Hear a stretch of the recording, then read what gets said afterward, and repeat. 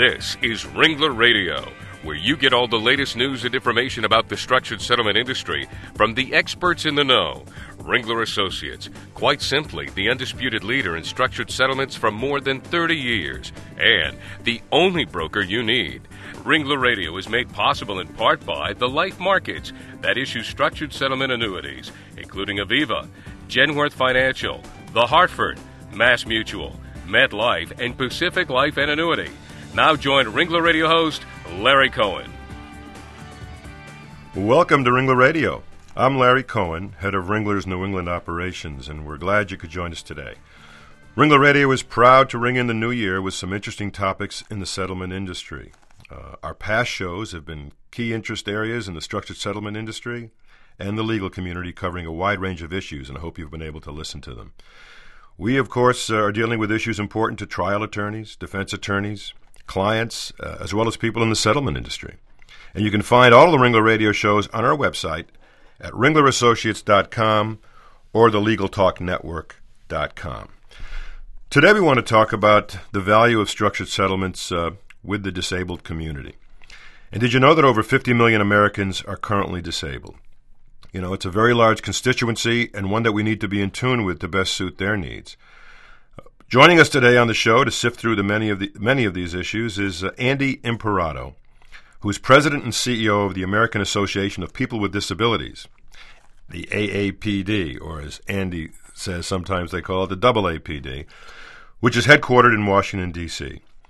Andy is the first full-time president and chief executive officer of AAPD, which is an organization with more than 120,000 members. AAPD is the largest cross-disability membership organization in the U.S. Prior to joining AAPD, Andy was general counsel and director of policy for the National Council on Disability, advisor with the U.S. Equal Employment Opportunity Commission, counsel to Senate Subcommittee on Disability Policy, and a staff attorney with the Disability Law Center in Boston, Massachusetts. He's an advisor on disability market and accessibility issues for major corporations such as Microsoft, IBM, America Online, Verizon, and others. He's frequently called upon to write, speak, or provide testimony about disability issues. And most importantly to me, his perspective is informed by his own experience with disability, as Andy currently has bipolar disorder. Andy, thanks very much for joining us today. Yeah, it's great to be with you. That's quite an impressive resume you have there, and I understand also last fall you were honored by the JCs as one of the 10 outstanding young Americans. That was a real treat. The ceremony was in Boston, so it was neat for me to go back to where I started my career and be able to get that honor and meet some of the other extraordinary people. That's an award that they've been doing since 1938. So it's gone to a lot of very interesting people. Well, that's great, and it's a real feather in your cap. Why don't we get specific in a little while, but first give us an overview of what the AAPD is all about. Sure. We were founded on the 5th anniversary of the Americans with Disabilities Act, and the real idea is when the disability community comes together, we can accomplish extraordinary things like the ADA, but we don't always work together as effectively as we can. So the idea was to create an individual membership organization similar to the NAACP or AARP that could bring together the diverse constituencies that make up the disability community, including parents of children with disabilities and professionals who have an interest and support disability policy that promotes civil rights for people with disabilities. So we were founded in 1995, and our mission is political and economic empowerment. The way that we pursue that is through public policy advocacy. We have a nonpartisan voter registration and get out the vote effort. We have mentoring programs and leadership development programs, and we also participate in 3 different internship programs in D.C. where we bring college students with disabilities to Washington to work in different branches of the federal government. Well, what do you think are the overriding issues for disabled Americans as we move forward into 2006? Well, last year was an important year for our community. We marked the 15th anniversary of the Americans with Disabilities Act and the 30th anniversary of the Special Education Law. And I think a lot of us are focused on, okay, we've got our strong civil rights platform here to build on, but we're not getting the kind of outcomes that a lot of us have been hoping for since before the ADA was passed. And particularly employment is an area where, based on the research that we have, there appears to have been no significant increases in employment for people with significant disabilities since the ADA was enacted. And that's an issue that we're trying to focus on at AAPD. What can we do to increase employment opportunities and remove barriers to employment that people with disabilities continue to face? Interesting.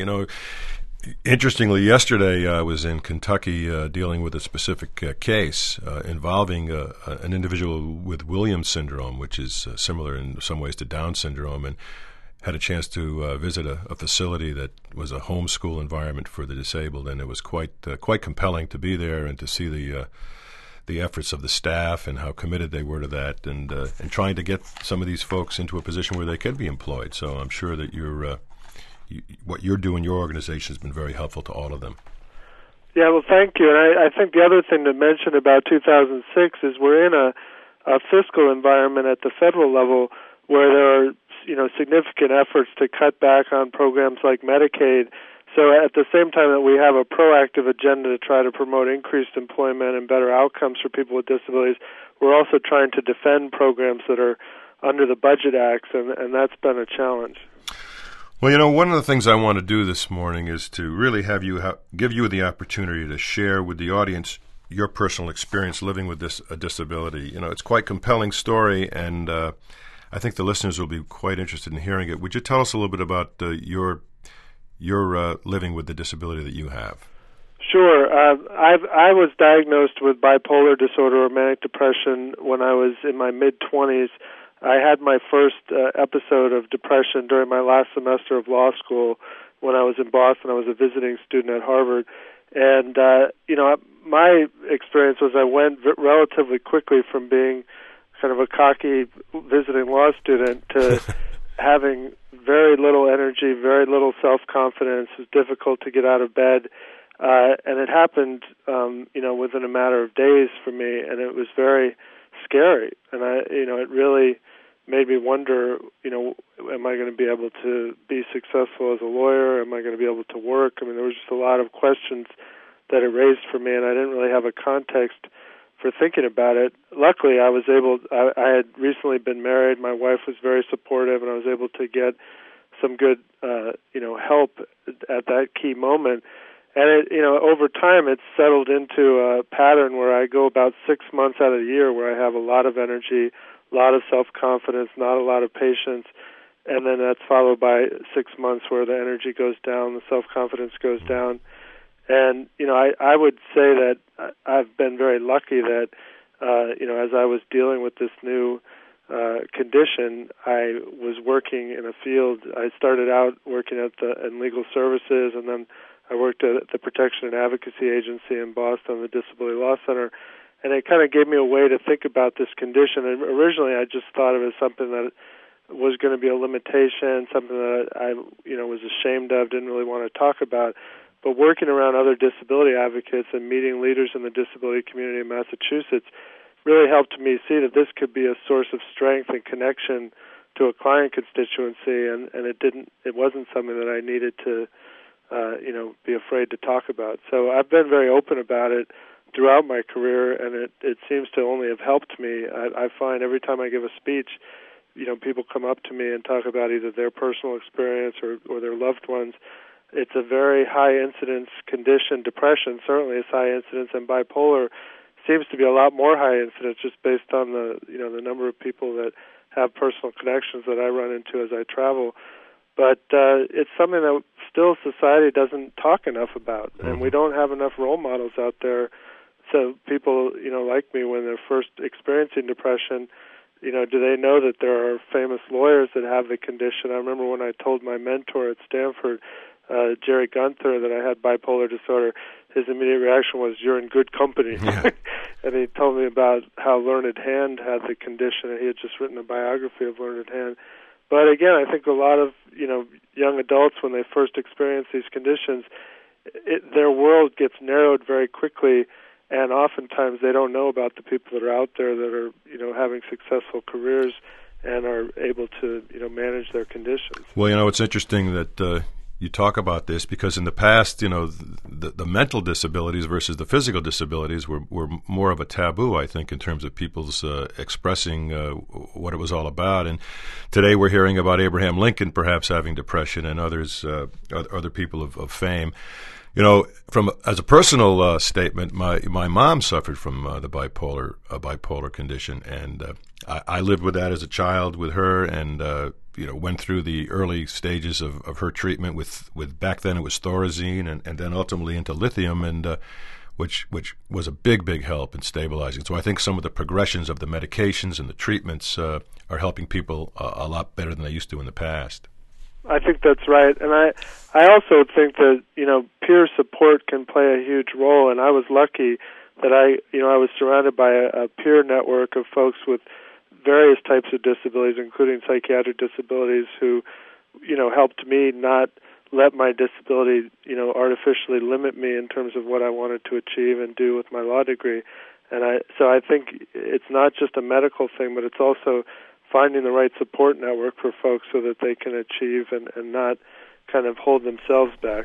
Well, that's exactly right. Thanks for sharing all that with us, Andy, and that's your personal story.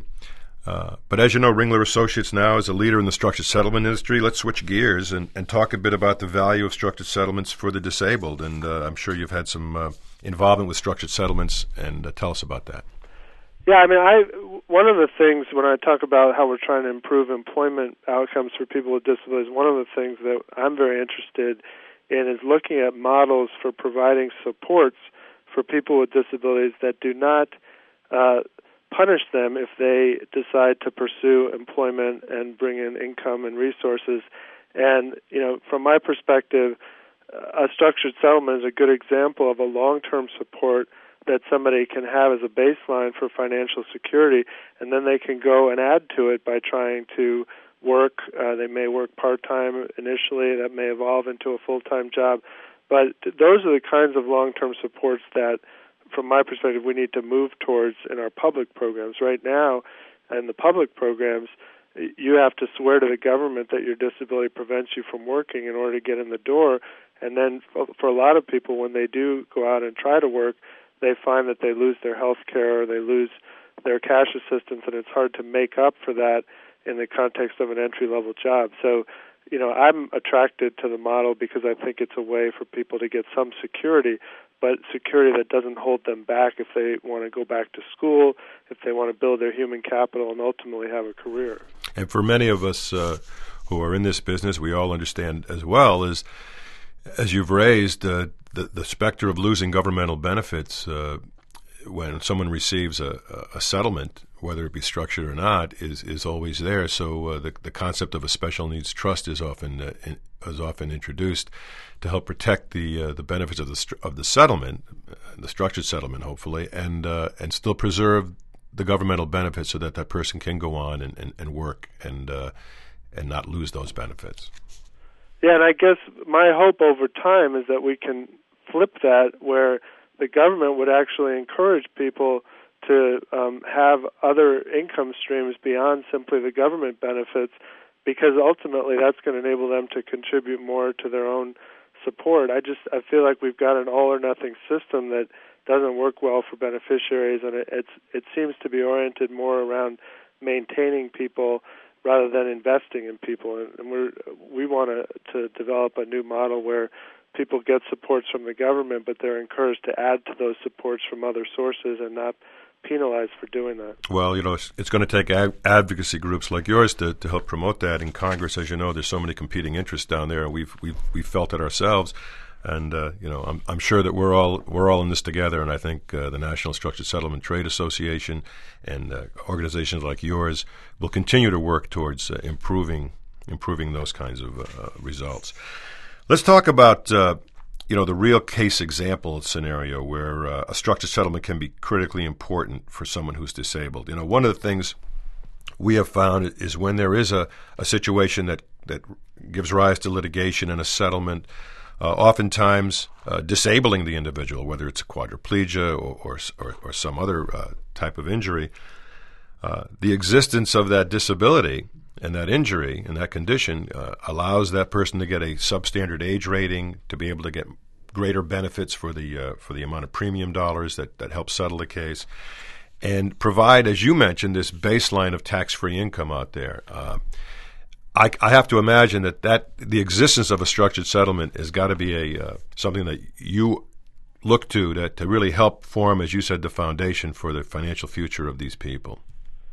Yeah, again, I'm very intrigued by that model. That model comes up in the context where there's liability around the person acquiring their disability, but I feel like it's a model that could work for folks who are born with disabilities and for folks who acquire disabilities in ways that don't have liability attached to them.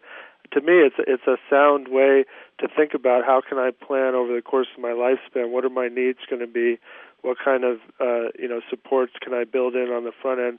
And then how can I adjust those supports over time in order to accomplish my goals? Well, as we talked about the interest in Congress and the various competing factors, there's new legislation pending right now that we should probably discuss. It's sponsored by Senator Kennedy from Massachusetts, a Democrat, and Senator Mike DeWine from Ohio, who's a Republican. And the bill would create an insurance program for adults who become functionally disabled. My understanding is the measure would provide a cash benefit to help obtain services and supports in the community while providing individuals with disabilities more choices in their lives. And that's about as much as I know about it, Andy. Can you fill us in on more of the details, where the bill stands, and what its chances of success are? Sure. This is a new piece of legislation that was just introduced towards the end of the last session of Congress, and I'm very excited about it. Senator Kennedy has a long history of really being an innovator and a leader in the disability area, and the bill is called the CLASS Act. That's the acronym, but it stands for Community Living Attendance Services and Supports Act. And there's an effort underway right now to get it introduced in a bipartisan way on the House side as well. I know Congressman Dingell is interested, and they're talking to a number of Republican members on the House side. But one of the things I like about it is it basically creates an incentive for everybody to save to help them be prepared for the onset of a disability at some point during their working lives. So the idea is from the moment you start working, you have a voluntary contribution that you make similar to Medicare, where it'd be like $8 a paycheck would come out of your paycheck and go into a fund. And then if and when you get into a situation where you need help with long-term, activities of daily living, things like that, you could tap this fund, this centralized fund, and you would decide how to spend the money. So depending on your priorities and your needs, you might spend the money to hire an attendant at home.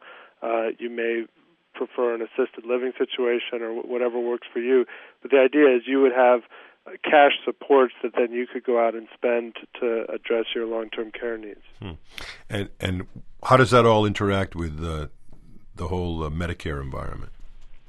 Well, I think that the concept is that this is a benefit that people, it's kind of like the structured settlement in the sense that this is something that people could tap and use before they touch any of the public programs. So they may find that they need to also go on to SSDI and get Medicare to help provide some of the support. But as you know, Medicare really doesn't pay for a lot of long-term care-related needs. Medicare is more of an acute care orientation. Medicaid is really the program that people rely on to help pay for long-term care. But this would enable people to get supports before they have to get down to the poverty level which they would need to be at to qualify for Medicaid. So again, from my perspective, it's a way for people to get supports and still try to stay as active as possible, including work, if that's a possibility for people. Well, it's going to be an interesting fight in Congress, as you know, and to the extent that people want to support this bill or help, what's the reference? How do people reference this bill? Does it have again, it's called the CLASS Act. It does have a bill number in the Senate. It's S-1951. Senator Kennedy and Senator DeWine are the lead sponsors in the Senate. And, there's a summary of the bill on AAPD's website, which is at aapd.com. Senator Kennedy has information about it on his website. And, it's something that is new and that I think is going to be getting a lot more attention. I have the understanding that Robert Pear from the New York Times is going to be writing a piece about it sometime in the next couple of weeks, so that's another place where people can get more information. But I'm excited about it. It's a new model.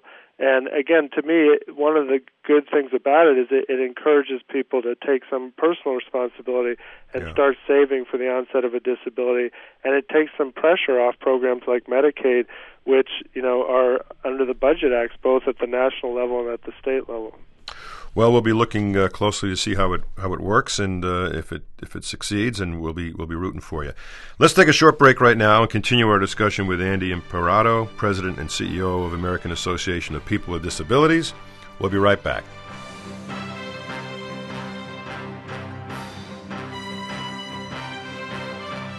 Since 1975, Ringler Associates has provided the finest structured settlement services to injured parties and their attorneys. Experience counts. Over 130,000 cases structured. This is Ringler Radio, Internet radio from Ringler Associates, placing more than $18 billion in structures over the last 30 years, and one of the few companies that truly enjoys the trust of all parties in the settlement process. Ringler Radio is produced by broadcast professionals at the Legal Talk Network.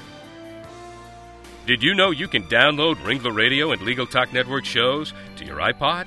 Just go to iTunes and subscribe to the Legal Talk Network. It's free.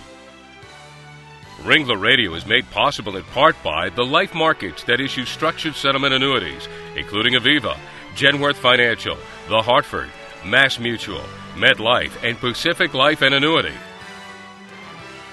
This is Ringler Radio, Internet radio from Ringler Associates.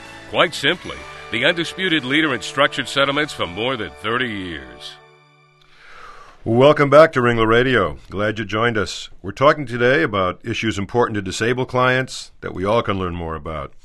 And today we have been learning about them from President and CEO of the American Association of People with Disabilities, Andy Imparato. And Andy, I wanted to thank you for helping me with the pronunciation of your name. Andy mentioned to me that his name rhymes with desperado, so that was kind of interesting to me.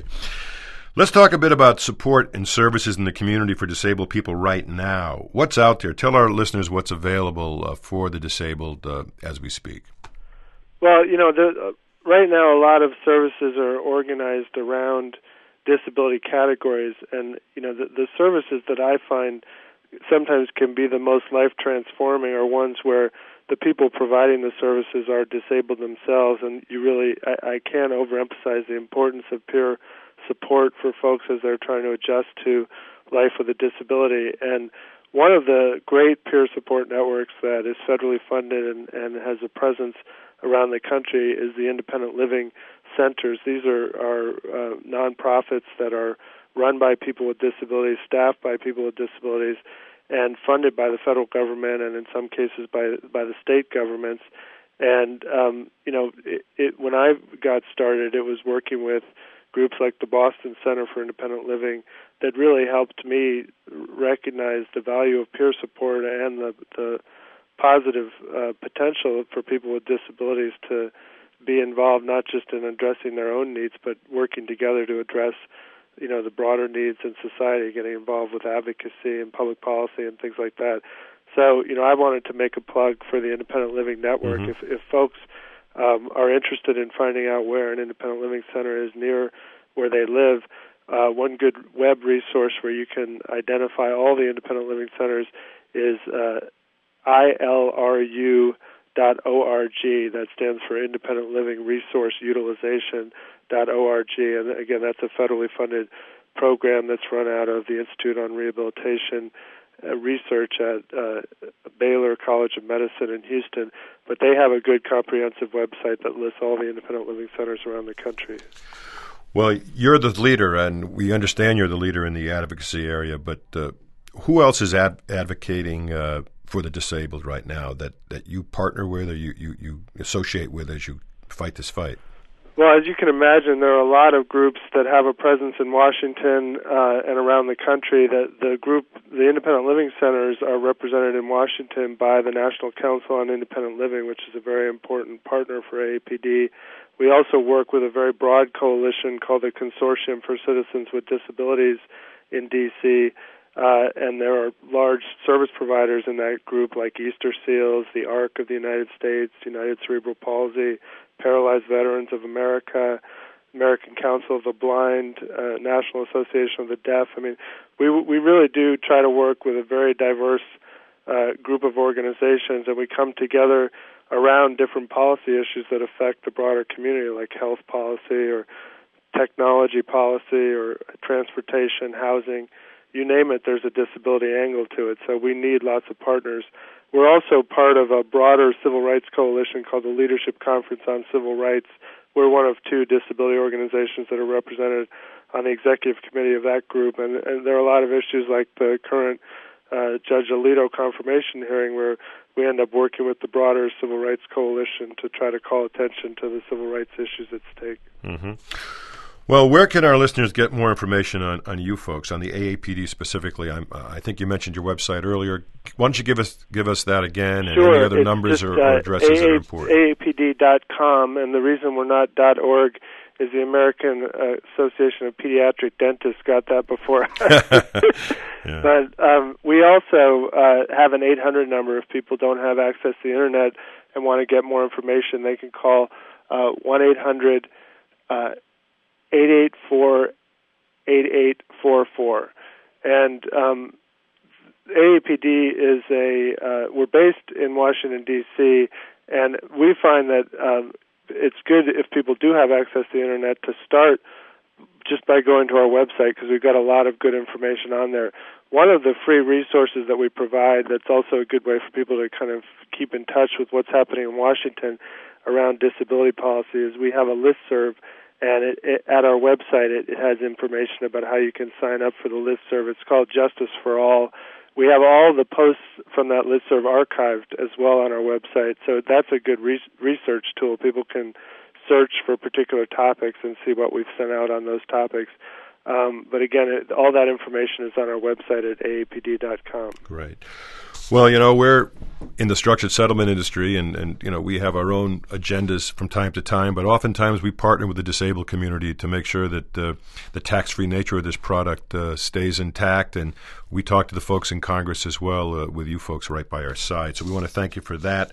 And also, your advocacy for the disabled is to be commended for sure, and this legislation that we talked about, those kinds of issues are important for all of us to get involved in. So thanks again, Andy, for being with us, and thank you for participating. Well, thank you, and I just want to say we really appreciate the relationship we have with the National Structured Settlement Trade Association and with companies like the one that you work for. From our perspective, the broader we can define our constituency, the more power we're going to have. Terrific. Thanks again, and for all you in the audience, remember you can reach any of us at Ringlerassociates.com, and of course we encourage you to download this particular program and hear it again and again. All right, so thanks. Until next time, this is Larry Cohen for Ringler Radio. Bye-bye.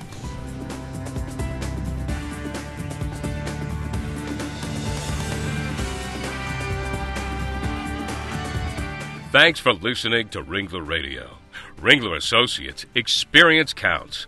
Since 1975, Ringler Associates has provided the finest structured settlement services to injured parties and their attorneys.